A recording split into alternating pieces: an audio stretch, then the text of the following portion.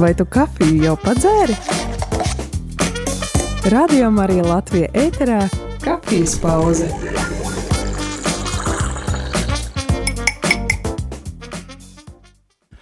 Labrīt, labdien, Radio Marija klausītāji. Vēl joprojām ar tevi kopā šeit studijā esmu Aija Avotiņa. Es šodien atkal esmu, kā teikšu, pavadošā persona, bet šī rīta kafijas pauzes galvenais runātājs ir Raimonds. Un Raimonds ir tas cilvēks, kas palīdz veidot Rīgas augstākā reliģijas zinātņu institūta kafijas pauzes, kas skan mums radio ēterā katru piekdienu, nevis katru piekdienu, bet piekdienā, mēneša 3. piekdienā. Jā. Nu tā, noformulējos. Mums bija šodien paredzēts viesis, bet diemžēl ir apslimis. Šis viesis tad tā vienkāršā valodā sakot pārcelsies uz nākamo mēnesi, tad šorīt tad būs vairāk paša Raimonda stāstījums un liecība. Es teikšu labdien. Labdienā, jā. Bet pirms kafijas pauzes varbūt tāds neliels iestarpinājums. Tikko rīta katehēzē, dienas katehēzē, tu dzirdēji sarunu ar priesteri Rihardu Rasnaci, un mēs aicinājām kādu sievieti, aicinājām cilvēkus zvanīt un sniegt kādu liecību, ja viņš atrodās kādā no šīm misiju zemēm, un mēs saņēmām WhatsAppu, pamanījām par vēlu, bet es vēlos šo ziņu nolasīt. Varbūt nedaudz ārpus konteksta, bet tad lai izskan ēterā šīs sievietes liecība, lai slavēts Jēzus Kristus, gribēju pastāstīt, ka šobrīd dzīvoju musulmaņu valstī Uzbekistānā, pilsētā Samarkandā, un šeit ir katoļu baznīca. Šeit ir tik jauki ticības tēvi no Argentīnas, Ariels un Pauls. Es patiešām piedzīvoju ļoti lielu Dieva žēlastību, ka ļauj kad es esmu pateicīga par to, ka varu šeit būt. Mums notiek pat katehēzes, kopējas pusdienas, mazas viktorīnas, un tas notiek ar lūkšanu viegli un pozitīvi. Lai Dievs svētī šos cilvēkus un dod spēku turpināt. Un katru dienu klausos Radio Marija un arī iespēju robežās finansiāli atbalstu. Paldies visiem raidījuma veidotājiem. Paldies par jūsu liecību. Atvainojos, kad nenolasīju to katehēzes laikā, bet viss notiek un izskanēja ēterā tagad. Raimond, ja jau misija, tad misija. Tavuprāt, kāds tad ir Rarzī, tā kā mums ir, saicinājumā Rarzī, bieži vien tad Rīgas augstāko reliģiju zinātņu institūts, tāds saicinājums tautoloģijā to sauc par Rarzī. Kā tavuprāt, vai studēt Rarzī ir arī misija? Nu, es tev... Aiet uzdevīt. Interesanti jautājums. Jā, jautājums ir interesants. Un, protams, ka, manuprāt, studēt Rarzī tā ir misija, jo ik viens cilvēks ir aicināts sludināt Dieva evaņģēliju. Tas ir jebkura kristieša aicinājums. Un visi cilvēki, kas nāk studēt uz Rarzī, viņi ir nobrieduši. Viņi ir nobrieduši tam, ka viņi ir gatavi un ir gatavi ar pilnu atdevi veltīt sevi baznīcai, evaņģēlijas sludināšanai, jo Rars nedod tikai iespēju pilnveidot savas zināšanas, viņš dod iespēju šīs zināšanas nodot tālāk.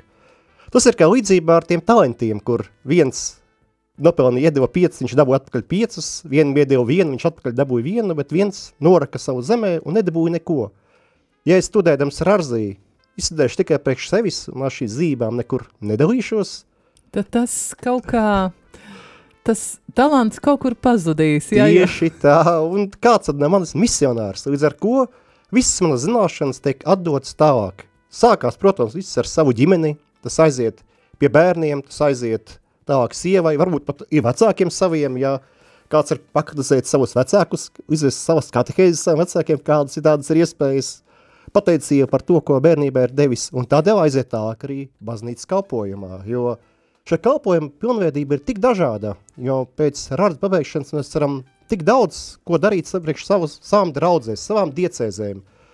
Piemēram, daudz dažkārt nenovērtē katehēta kalpojumu, bet katehēta kalpojums ir ļoti svarīgs, un tam ir svarīga tieši šī formācija. Ir svarīga šī formācija, lai cilvēks pats saprot to, ko viņš stāsta. Ko viņš māca, vai ne? Tieši tā, un lai tas būtu saskaņā ar baznīcas mācību. Un arī tieši studijas ar Arzī dod uzzināt jaunumus, tiek apskatīta aktuālie arī dokumenti, protams, kas jau pirms tam ir iznākuši, baznīcas maģistērija dokumenti. Teiksim tā, vienkāršā valodā, tas, ko māca baznīca, ja, kas ar pāvesta svētību ir nonākuši līdz cilvēkiem un kas ir izstrādāti, un to visu Arzīs studijās ir iespēja apgūt.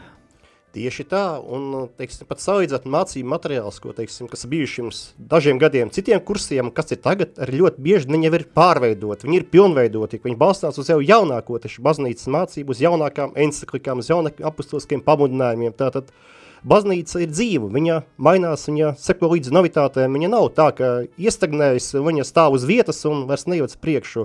Un tieši to māca arī mums, ar studentiem. Nestāvēt uz vietas, neapmierināt to, kas ir tagad, bet iet uz priekšu. Tātad tu esi pabeidzis, tikko pagājuši, kad tu pabeidzi bakalauru, un cik zinu, tagad tu arī studē maģistra programmu. Jā, tev tieši tā ir taisnība. Man ir precīzi informācija. Ļoti precīzi, ļoti. Jā, un kas ir šī programma maģistratūrā? Ko tu studēji? Tātad maģistūra studiju programma ar Arzī ir šobrīd tikai viena, un tas ir profesionāla maģistra studiju programma, kur beidzot es iegūst iespēju dabūt pastorāla konsultanta kvalifikāciju.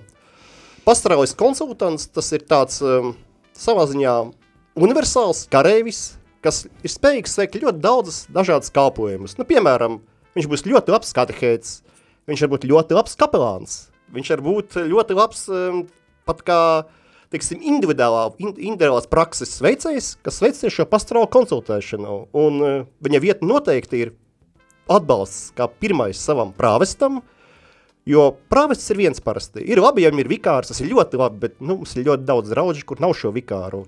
Un tad šie pastorālie konsultanti ir kā atbalsts. Tieši tā, jo ne visas problēmas prāvestam ir vajag atrisināt, bet ja ir šis pastorālis konsultants, arī nevajag tieši tā, un ja prāvests ir gatavs deleģēt daļu, kādu funkciju tieši pastorāli aprūpēju šim pastorālam konsultantam, tas atvieglo darbu gan prāvestam, gan arī dod iespēju šim pastorālam konsultantam izmantot savas zināšanas, jo šī studiju programma ir ļoti daudzveidīga mūsējā, tieši maģistūrā. Viņa ir dažādas prakses, tagad pirmā semestrī mums ir katehēta prakse, mums jāaiziet noteikts nodarbības skaits katehēzēs, mums ir Jums ir jāvēro vai pašiem arī jāvada šīs katehēzes? Gan.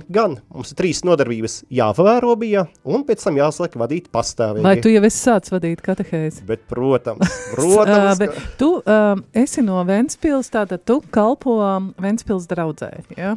Jā, es kalpoju Ventspils draudzē, ikdienā es tur veicu ministrantu kalpojumu, lektoru kalpojumu, un tagad es sācis arī šo jauno katehēta kalpojumu, kurš būtībā nav saistīts arī tikai ar praksi. Es jebkurā gadījumā šogad viņi būtu sācis jau darīt to šo kalpojumu. Šogad mums salasījās beidzot bērna grupiņā. Tātad tu bērniem? Tu esi katehēts bērniem? Jā, ir 2 jaunieši. Mums ir 6 bērni un 2 jaunieši, mums tagad, kas apgūst katehēzi. Un par šo katru nodarbību man ir jāpild tāda atsevišķa dienas grāmatiņa, kur es norādu ko tad es esmu, kādu tēmu pasniedzis, cik ilgi es veltīšu šai tēmai, kādu mērķi es vēlējies sasniegt ar šo katehēzi.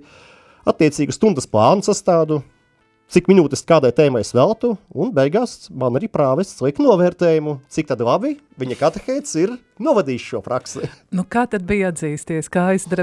Sirds drebēja, kājas rokas drebēja? Pirmā nodarbībā. Tas nekas, ka tu piekalpoji kā ministrants. Es atceros iepriekšējā reizē, kad jūs bijāt šo raidījumu vadījāt kopā ar Aleksandru, tad jūs stāstījāt par to, kad jāiet priekšā jānolasa lasījums, man patīk šis vārds pasludināt Dieva vārdu, no ambolas, pareizi pateicu. Un tad kājas trīcēja pirmās reizēs, roka trīc, atzīstos, man trīc, kad es lasu, vai kad psalmu dziedu, vēl joprojām. Vai šoreiz tev bija satraukums? Nu, redziet, mēs esam cilvēki, un katram, protams, šis satraukums vēl. Tas nav svarīgi, tā ir pirmā reize, vai tā ir 100. vai pat miljonā reize. Katru reizi tas satraukums, kurā gadījumā ir, jo nesatraukties varbūt, nezinu, mašīna nesatraucās, robots nesatraukties, mēs esam cilvēki, mēs satraucamies. Un, protams, ka neliels tas tāds uztraukumiņš katru reizi ir. Un jā, bet pirms pirmās nodarbības es biju mēģinājis rūpīgi sagatavoties, biju rūpīgi pārdomājis, biju sagatavojis to stundas plānu jau pilnībā, un es pilnīgi tam plānam līdz arī izsakoju, un jāatzīst, ka man pašam liekas nodarbība izdevās ļoti laba, jo viss sanāca tieši tā, ka es biju ieplānojis, tāpēc es rādās, ka man satraukums bija velts. Tu turēji stingri pie reglamenta, jo cik saprotu, ikdienā ir saistīts ar robežsardzi. Kuģa, jūras robežsardzi. Tieši tā, mans ikdienas darbs ir saistīts ar jūras robežsardzes darbību. Un šeit bērni. Izaicinājums, izkāpšana no savas komforta zonas. Nē, tāpēc, ka man pašam ir 2 dēli. Viņi tikko bija tādā vecumā, kā tagadējie bērni, kuras mācu, un pavisam nesen vēl pirms gada es viņus pats gatavoju iestiprināšanas sakramentam. Viņi pagājušajā saņēma iestiprināšanu no mūsu bīskapa Viktora, līdz ar ko man bija ļoti interesanti pat īstenībā turpināt savā ziņā to, ko es tā kā biju iesācis saviem bērniem, un tagad mēģināt to pašu visu iedot arī citiem bērniem, lai arī viņi būtu spējīgi saprast, ka mums ir tikai viens kungs, un mums ir kopā visiem jābūt ar viņu.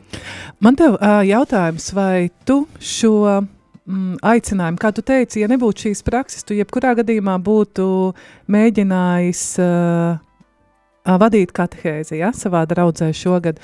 Vai šis aicinājums būt par katehētu tev izkristalizējās studiju laikā pēc tam, ko tu esi uzzinājis, vēlmi sniegt tālāk citiem šīs zināšanas? Jā, Aija, tieši tā tas arī bija.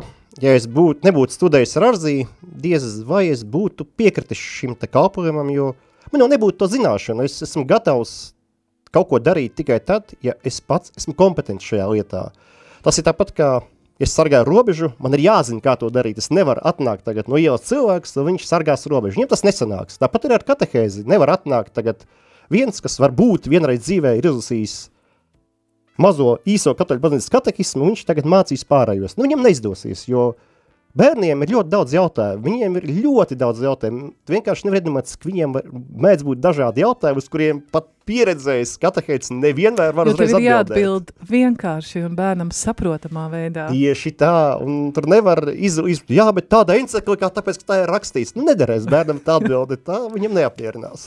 Man ļoti patika kāda pasniedzēja, kad es studēju Arzī, teica, kad viņai savulaik bija studijas Francijā, lekcijās viņa saņēma informāciju, prātam, zināšanas, bet pēc tam viņa pavadīja laiku lūkšanā, kapelā, uz ceļiem. Jā, tad prāts, intelektuāls, bet arī lūkšana. Lai Dievs darbojās un palīdz to visu iedzīvināt, pirmkārt jau pašam sevī, jā. Un pēc tam, lai tu spētu dot kādam kaut ko tālāk pastāstīt, tev pašam ir, jādzīvo tajā, ko tu gribi pastāstīt. Pilnīgi piekrītu, Aija, un īstenībā es varu pateikt arī tā, ka caur šīm studijām es esmu iemācījies lūgties daudz vairāk. Ja, piemēram, es sāku pirms studijas Arzī, man bija, protams, rīta vakara lūgšanas, ko es pats lūdzos, kur bija kunga eņģelis, bija pāters, bija Dieva žēlsirdības kronītes, pēc tam parādījās ikdienas roža kronis pamazām klāt. Pēc tam saka parādīties jau šādas tāds litānijas klāt, un tagad vēl parādīšas klāt arī stunda liturģija, līdz ar ko tas garīgā pilnveidošanās un tā sapratne, kad tas ir vienkārši jādara. Es esmu daļa no baznīcas, un man ir jādara viss kopā ar visu baznīcu. Un tāpēc tas tāds ļoti labs veids, kā saprast, ka es neesmu tikai es, bet mēs esam visi kopā, mēs esam baznīca, mēs visi ejam kopā. Mums visiem ir viens mērķis, un mēs visi kopā uz šo mērķi ejam. Nevaru es skriet visiem pa priekšu, ja tieši otrādi atlikt, ir jāmēģina mums visiem kopā tur iet. Jā, rādījumā arī klausītāji, mēs tulīt iesim nelielā muzikālā pauzē, tu paskaidrosi, kādēļ šī dziesma, bet es aicinu it sevišķi rakstīt, iesaistīties mūsu sarunā, jo šis ir raidījums par Arzī tautas valodā, kā sakam, Rīgas augstākā reliģijas zinātņu institūtu, un Tu vari piezvanīt, pastāstīt, ja tev ir kāda pieredze šajā augstskolā par savu studiju procesu, vai arī, tad tālruņa numurs zvanam ir 67 969 131, vai arī vari rakstīt īziņā 266 77 272. Bet tagad muzikālā pauze, kādēļ šī dziesma? Jā, dziesma šī izvēlēta vienkārši iemesla pēc, kad mēs sākām atkal jauno studiju gadu, Rarzi studentu pašpārvalde izveidoja nelielu video tieši par studijām Rarzī. Viņš ir pieejams Rarzī profilā Facebookā, var šo video katrs apskatīties, interesants. Un šī ir viena no dziesmām, kas tieši bija izvēlēta mums šim te videoklipiņam, tāpēc var atskaņot to tā, mums saistās tieši ar studijām Rarzī. Jā, un tā ir himna Veni Creator Spiritus. Veni Creator Spiritus, mentes tuorum visita, impleso perna gratia, quae tu creasti pectora. Vidit seris paraclitus, donum Dei altissimi, fons vivus ignis caritas, et spiritualis unctium. Tu septiformis munere, dextre Dei tu digitus, turite promissum Patris, sermone ritans scutura. Accende lumen sensibus, infunde amorem cordibus, infirma nostri corporis, virtute firmans perpeti. Ostem repellas longibus, pacem querones protinus, ductores sic te previo, vitemus omne noxium. Pertestiamus da Patrem, noscamus atque filium, Deutriusque Spiritum, credamus omni tempore.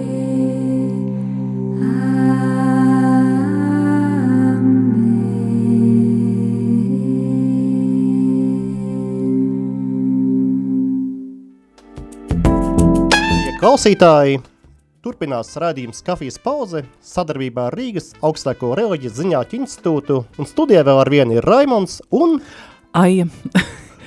Un mēs tad šajā rīta cēlienā stāstam par studijām. Es šoreiz vairāk izvaicāju Raimondu, jo viņš ir aktīvais students. Un man tomēr jāpaprast tev viens jautājums. Kāda ir tavuprāt Rarzī specifika, jo, tieši studenti, tie gluži nav jaunieši. Tie ir dažādu profesijas cilvēki, kas jau pa dienu strādā, kuram viens ir ekonomists, viens ir pedagogs, viens ir robežsargs, viens ir veikala pārzinis, viens ir arhitekts, un jomas ir daudz un dažādas. Bet vakarā, piekdienas vakaros studijas, ir piekdienas vakaros, un sestdienās tad tiek laiks pavadīts mācoties. Un slodze, man jāsaka, ir diezgan intensīva, jo lekcijas notiek sestdienās no 9. Tu esi aktīvais, no 9 apmēram līdz 4. Tad viena brīva diena pēc aktīvas darba nedēļas, jā, tad tiek pavadīta lasot, klausoties lekcijas. Piektdienas vakari pēc darba, lekcija sākās 6, arī līdz 9. Tad man jāprasa tev motivācija. Jā, motivācija, vai nav tā, ka kādreiz gribās mest visu pie malas nevaru. Un droši vien ir arī cilvēki, kuri to izdara. Jā, Aija, tad motivācija. Motivācija ir ļoti vienkārši. Tas ir tas garīgais briedums, ka tu esi jau sapratis, ka tas ir tas, ko tu vēlies. Jo kā tu pareizi arī minēji, tad lielākā daļa, 90% RARZ studentu, tie ir jau nobrieduši cilvēki, kuriem ir savas... Tā ir tieši arī RARZ specifika. Tā ir RARZ specifika, jā, ka tie ir cilvēki, kas ir sasnieguši šo briedumu, kas saprot, ka viņi vēlās to un grib to darīt. Īsumā par savu pieredzi tieši skaties, pareizi saka, ka ir darba nedēļa un ir piekdienas vakars pienāk un es aizbraucu uz to RARZ. Esmu noguris, darba nedēļa bijusi smaga, teiksim, es riktīgi noguris. Bet tās 2 dienas RARZ aiet necēs, viņas mani attīra, viņas mani uztaisa par baltu, tīru un pūkainu un enerģijas pārpilnu cilvēku un svētdien uz misē es jau aizēju enerģijas pilns. Ar citu izpratni. Tieši tā, ja es tur aizēju.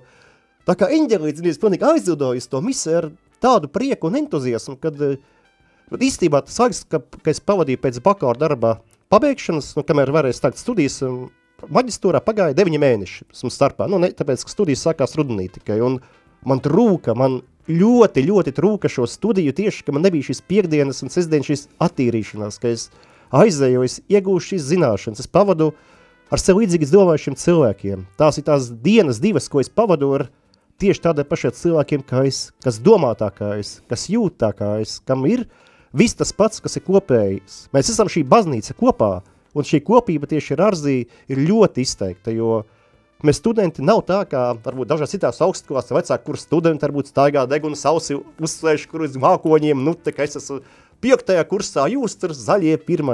Nē, RARZ tā ir draudzība, tas nozīmē šo sadraudzību, šo komuniju, šo kopību visu. Un nekur citur, es studēju ir citās augstskolās, bet nekur tāda kopība, kā ir RARZ, es vienkārši nav, tā ir tā komunija. Un tieši tas varbūt arī tas, kas palīdz mums, kas studējam RARZ, turēties kopā, jo, teiksim, kādam pienāk krīze, jā, kāda pareizi saka, kādam var pienāk šī krīze, ka viņš varbūt nolēma, ka jā, viss, es vairs nevaru, man tur darbā problēmas, man tur ģimenē problēmas, es padodos.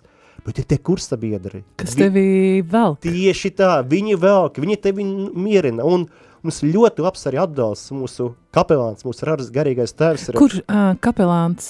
Kurš priesteris ir? Priesteris Toms Priedoliņš, viņš ir fantastisks kapelāns. Mums 3. kursē bija visiem tāda neliela krīze, visam kursam bija sāks, neteiksim, ka baigā. Mest pie malas, priekškam. Varbūt negluži tā, ka mest, bet tā, ka darbs jāraksta bakalauru un lai, kam to vajag un tā. Mēs aizgājām priesteri Toma ar nokārtiem deguniem, bet izgājām ar izriestām krūtīm, nomierināti un bijām, fantastiski, visi laimīgi, visi izgājām, un visi, kas bijām aizgājuši, visi arī pabeidzām, protams, to RARZ, jo viņš ir fantastisks kapelāns, viņš iedeva to iedvesmu mums tā, ka mēs vienkārši sajutāmies, ka mēs to varam. Saņēmāt spēcinājumu. Tieši tā, mēs saņēmām stiprinājumu, spēcinājumu, uzmundrinājumu, un tas mums palīdzēja tieši šis, un tas bijams katram RARZ studentam, katram, kas viņš sajūt šo krīzi, un ja viņš jūt arī kursabiedriem, varbūt ir problemātika, vajag noteikti aiziet pie priestera Toma un saņemt šo stiprinājumu no viņa. Tātad būtiska ir nevien studijas, tas, ko tu studē, ko tu mācies, tūlīt pavaicāšu tev par priekšmetiem, bet arī tā apkārtējie cilvēki, kas tev ir, jā, un patiesībā, ja tur nāk nobrieduši cilvēki, katram jau ir kāda ticības izpratne, atceroties savu studiju laiku, man patika tieši šīs diskusijas, un viedokļi bija dažādi, un tā kā tur nav cilvēki, tur jau ir cilvēki, kuri jau strādā savās profesijās, ir arī lasījušies, interesējušies par šīm lietām, ticības lietām, teoloģijas, reliģijas lietām, ja? Tad šo viedokļu dažādība man bija ļoti interesanti. Tieši šīs diskusijas, ka tu varēji, kā tu saki, tu varēji parunāt ar cilvēkiem, kuri arī, kā lai tev pasaka, ir iedziļinājušies šajās tēmās, ja?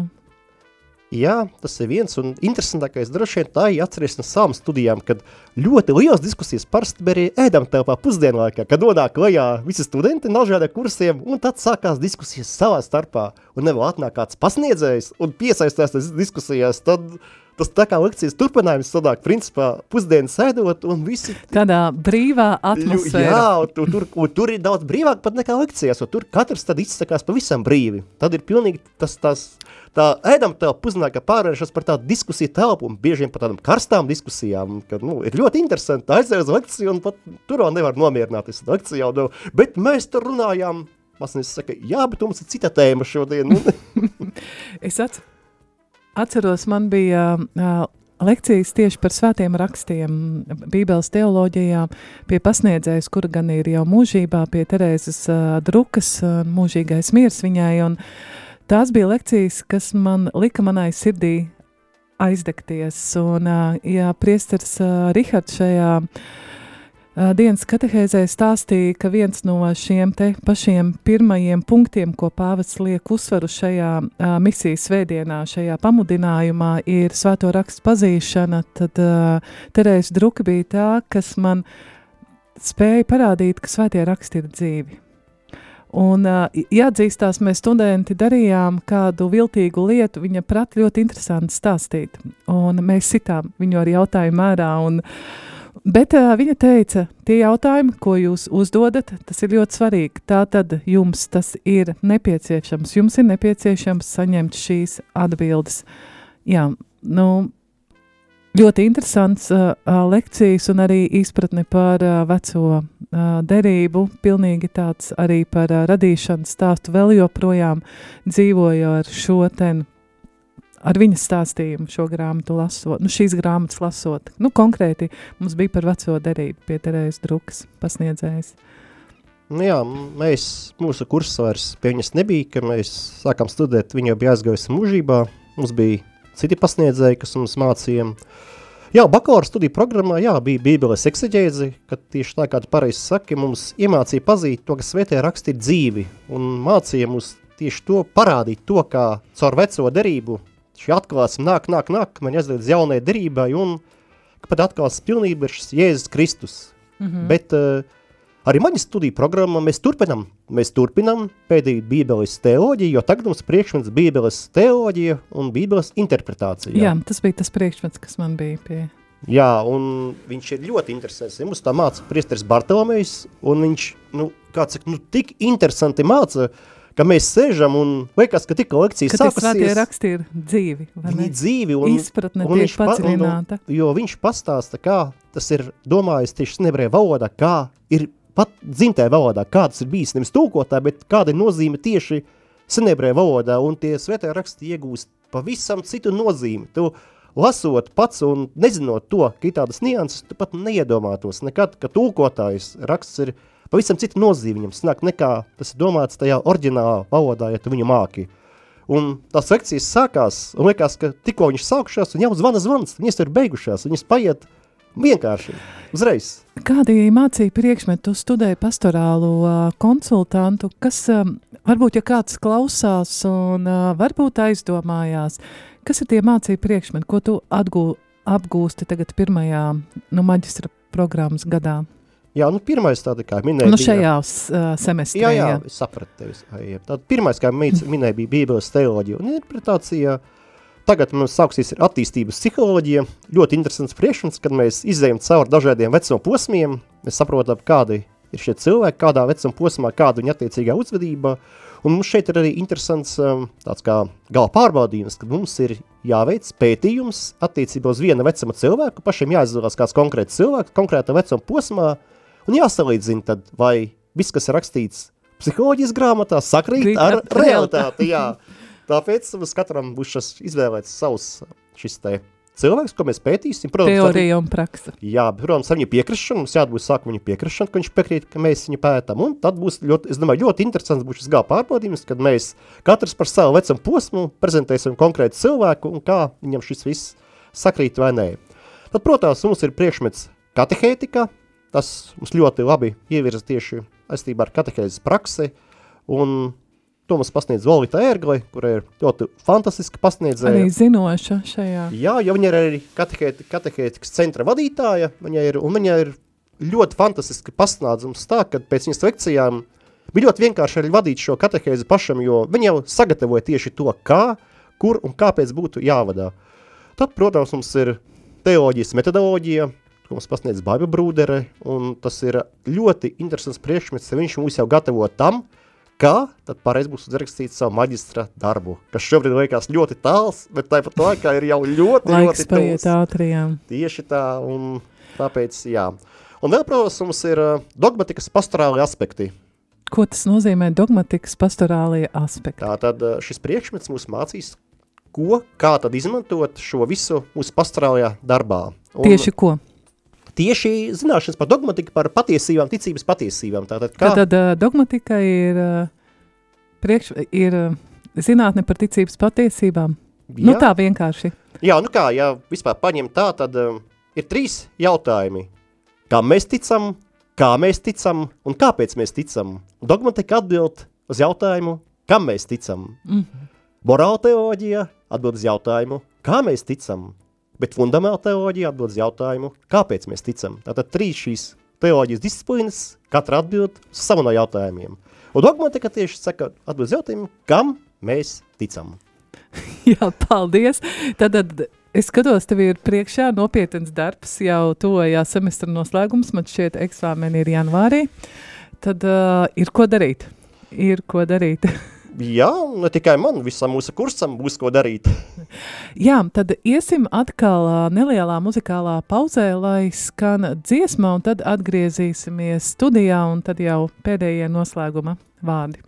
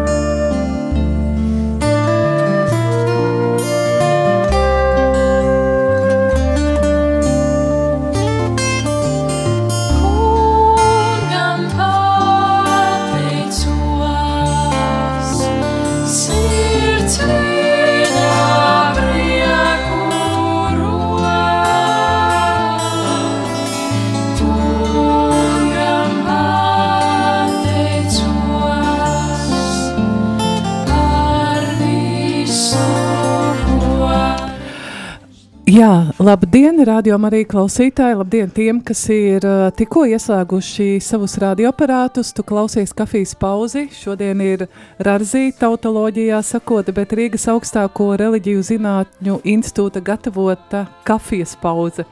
Un mums ir pievienojies kāds cilvēks. Jā, tas ir. Es ļaušu pašam sasveicināties, bet nāc tuvāk pie mikrofona. Labrīt, labdien, slavēts Jēzus Kristus. Jā, man sauc Aleksandrs, arī studēju Arzī jau pēdējā maģistra kursā. Un cerams, ka es paspēju uz pēdējo kafijas malciņu. Izdzersim kopā šo pēdējo kafijas malciņu. Es esmu bieži vien dzirdējusi no cilvēkiem, jāatzīstās no priesteriem, runāšu atklātu valodu, nav ko slēpt. Kur tad ir visi tie Arzī studenti? Visi studē, bet, kad jākalpo, neviena nav. Tad varbūt tas jautājums viens vai nobeidzot Arzī noteikti viens no šiem galamērķiem jūsuprāt, šoreiz man jāsaka jūsuprāt, ir tikai darbs draudzē, vai tas arī ir darbs arī ar tiem cilvēkiem, savā darbvietā, savā vidē, tur, kur jūs atrodaties ikdienā? Jā, es domāju, ka pilnīgi piekritīšu tev, ka tas ir tā misija saucamā, jā, kuru mēs veicam arī ikdienā savā darba kolektīvā. Ne jau gluži tā, ka, mēs tur staigājam pa biroju vai pa noliktavu ar bībeli rokās un tagad, nāc lasi šito grāmatu un tā. Bet to evanģelizāciju mēs jau veicam ar to darbu, ar savu attieksmi pret darbu, komunikācijā ar cilvēkiem, dažreiz varbūt kaut ko pasakot, kādu domu graudu viņiem attiecībā, vai viņiem ir kaut kādas grūtības vai kā, vai, teiksim, man, piemēram, šobrīd arī kolēģiem tēvs aizgāja mūžībā, un tu pieeji pie viņu un parunā ar viņu, apvaicājies, kā ir, kādas sajūtas, jā, vai, teiksim, otram kolēģiem tur atkal piedzima ātrāk, piedzima bērniņš, viņam tā dzīves biedrene ir Anglijā, jā, un tad viņš brauc pie viņas un palīdz tam bērnam, un tu tādā veidā ar to sarunu, ar tiem cilvēkiem arī dot to atbalstu. Un tas tā ir viena tā iespējais lauciņš, ko mēs kā studenti, kas pabeiguši darām, jā. Protams, gribētos darīt daudz ko vēl vairāk, bet, diemžēl, žēl, ka nav mums skolās šī ticības mācības pasniegšana, jā, tad mēs tie, kas Rārzē esam pabeiguši, mēs varētu iet ar šo savu bagāžu, ar savām zināšanām, ejot mācīt skolās, tajās klasēs, jā, jo, diemžēl, es, piemēram, rakstu šobrīd savu maģistra darbu, jā, tēmu, un saredzu tajā, ka vecākiem pietrūkstā laika. Un ja skolās būtu šī lieta, šī ticības mācības pasniegšana, jā, universālā veidā, jā, tad tas vecākiem dotu lielu atbalstu viņu katehē darbā ar saviem bērniem. Jā, runājot attiecīgi par to, vai mēs arī darbā kaut ko daram, tad, protams, manā darbā, teiksim, tas bija pat diezgan tā uzsvērti, jo visi man darba kolēģi zināja, ka es studēju, bet gadījās tā, ka arī citu konfesiju kristieši, kas darba kolēģi, nāca manis un jautāja, kā būtu tā, vai kā būtu savādāk.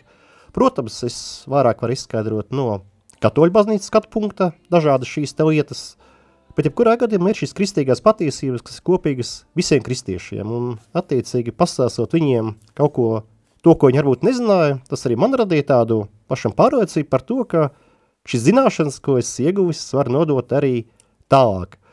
Un otrs aspekts ir tas, ko arī minēja Aleksandrs, ka mēs paši ar to savu rīcību, ar savu nostāju liekam aizdomāties citiem cilvēkiem par to, ka mēs varbūt esam bišķiņi savādāki, ka mēs esam šie kristieši, un var arī padomāt šiem cilvēkiem, kāpēc šie cilvēki kristieši, kāpēc viņiem ir savādāks pasaules uzskats, jo nevienmēr ir vajadzīga tieši tā mutiskā līdzība, dažkārt pietiek arī ar savu attieksmi parādīt to, ka tu esi varbūt nedaudz savādāks, ka tu esi kristietis.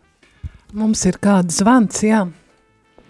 Slavēts Jēzus Kristus. Mūžīgi mūžos slavēts. Klausos un nevar vienkārši mierīgi palikt. Tas ir ļoti labi. Jā, esmu ļoti pateicīga, te traucē Benita. Es vienkārši esmu visu mūžu pateicīga tieši institūtam, visiem pasniedzējiem. Laikā es institūtā iestājos, kad jau man bija paši labākie gadi 70, un vēlējos, kāpēc tik daudz bija saņēmis no Dieva. Arī daudz jautājumu bija, bet man bija svarīgi to mīlestību, ko es esmu saņēmis no Dieva pasaulē. Un es jau vairāk kā 10 gadus kalpoju Alfā, un esmu ļoti, ļoti pateicīga, kad šo prieka vēsti, kā saka, evaņģēlijas varu dalīties un būt apmaiņā, būt dialogā, tieši dialogā ar cilvēkiem. Es pati augu un cilvēkiem varu palīdzēt, bet vislielākais paldies man ir tiešām visiem pasniedzējiem. Es ilgus gadus nevarēju vienkārši mierīgi aiziet. Tie bija skaistākie mūža gadi, un es pateicos Dievam, un lai visus Dievs bagātīgi svētī. Ja vien iespējams, visi dodaties, kam Dievs uzrunā, mācīties, iepazīt Dievu un iepazīt sevi. Amen. Lai slavēts Kristus, svētīgu dienu. Visi. Jā, paldies, Benita, par tavu zvanu. Tad kā jūs uzzinājāt par Rārzī? Man liekas, Aleksandram laikam mazrusiņa vieglāk, es tā iztēlos, jo tu esi rīdzinieks, tu esi Ventspilī, kā tu uzzināji par šīm studijām, kā tu uzzināji par šīs augstskolas eksistenci? Jā, nu šeit ir jāsaka liels paldies savas draudzes prāvestam, tēvam Jurim, kurš bija tieši tas, kurš mani informēja par šo studiju iespējām, tā kā arī ievirzīja un iedrošināja, kad tas nekas, ka tev ir darbs, ka tev ir ģimene, ka tev ir bērni, bet kad arī tev tomēr vajadzētu iegūt papildus zināšanas šajā katoliskās baznīcas teoloģijā, jo uz to brīdi es jau kalpoju viņa kā ministrants, biju tikko saņēmis lektoru svētību, lektoru kalpojumam, un tad viņš man arī teica, ka, ja tu gribi iegūt padziļinātas zināšanas, tev ir jāmācās draugs tālāk.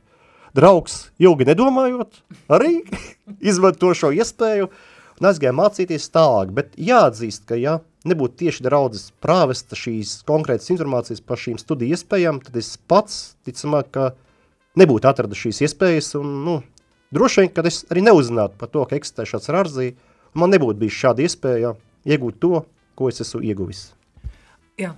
Man atkal, es uzzināju, kad ir man pazīstami draugi bija, kas bija mācījušies Rārzī, un kaut kas iekšēji tāds mani uzrunāja, bet uznāca pienāca tāds message, saka, klausies, varbūt te mācies. Un tad es 1 gadu kaut kā nokavēju ar dokumentu iesniegšanu, un pēc tam nākošajā gadā sieva jau tā drusiņi atgādināja, klausies, nenokavēju iesniegt tos dokumentus, un es aizgāju iesniedz tos dokumentus, un esmu priecīgs, ka esmu pabaidzis bakalaurus un laimīgs, un arī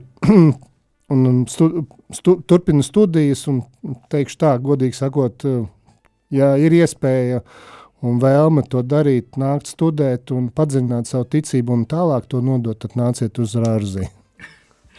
Radio Marija klausītāji, mums šajā rītā ir jābeidz. Aleksandr, paldies, ka tu ieskrēji un izdzēri pēdējo kafijas šļuku. Ceru, ka garšoja labi.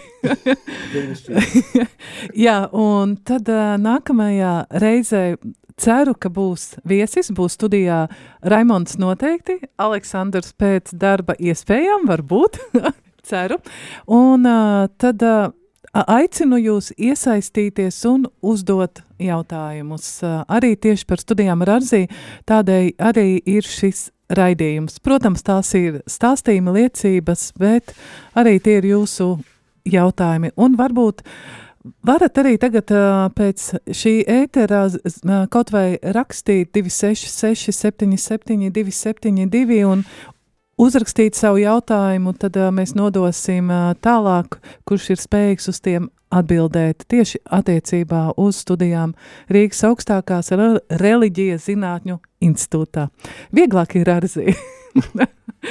Jā, tad kopā ar tevi šajā kafijas pauzē biju es, un tad viens no raidījuma vadītājiem ir... Jā, tad Raimonds, maģistra studiju programmas 1. kursa students. Topošais katehēts un skrejošais viesis, ieskrienošais. Un Aleksandrs jau 3. kursa maģistra students. Tad sveitīgu jums šo dienu. Kafijas tas ir iztukšota. Šis bija raidījums Kafijas pauze.